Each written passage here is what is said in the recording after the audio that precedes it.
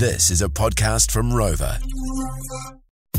It's the Slam Dunk.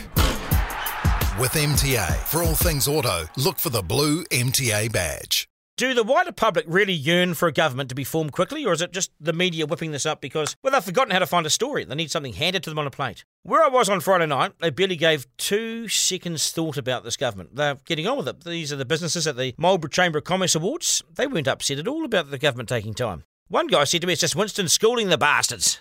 And Captain Luxon Luxoff, self-proclaimed negotiating skills may not be as shit hot as he thinks. For a start, this is entirely normal. I've covered these post-election negotiations since the wild days of the dollar beers at the Exchange pub in Parnell. And seriously, the media need to grab some wider context and give this negotiation some perspective.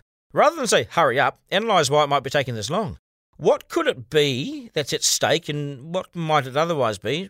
So go and report on that. Find out. Pick up the phone, do some work, or take a well-deserved break.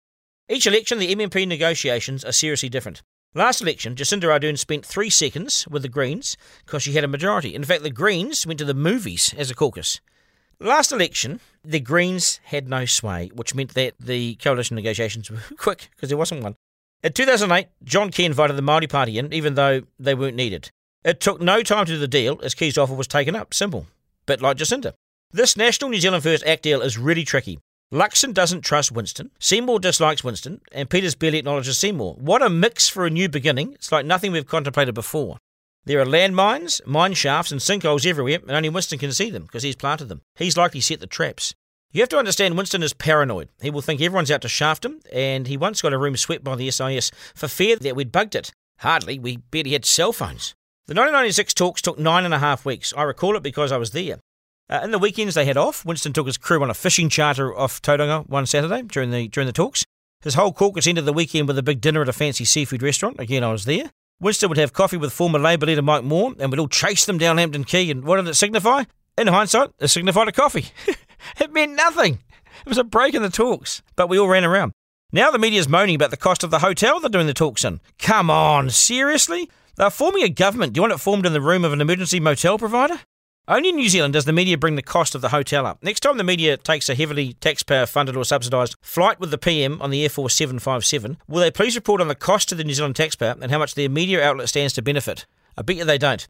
Get out of your bubble and see what's really going on. The Marlborough Business Chamber of Commerce Awards took place Friday. I was the MC. What a brilliant world-class setup, the Omaka Heritage Air Hangar. Peter Jackson, Richard Taylor, World War II, so lifelike. You've got to go. I'm urging New Zealanders to go to this. You will not be disappointed. If you are, you can beat me around the head.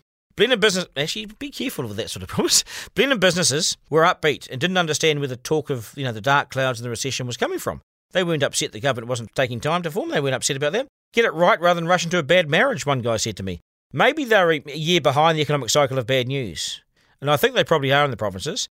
Delightful people, wonderful gig, Blenheim, you go, because you deserve all the success you can muster. Meanwhile, we wait for a government, which some liken to waiting for the sky to fall in. Get a perspective. Take a breather, New Zealand. Best they get it right rather than rush something that doesn't last 5 minutes.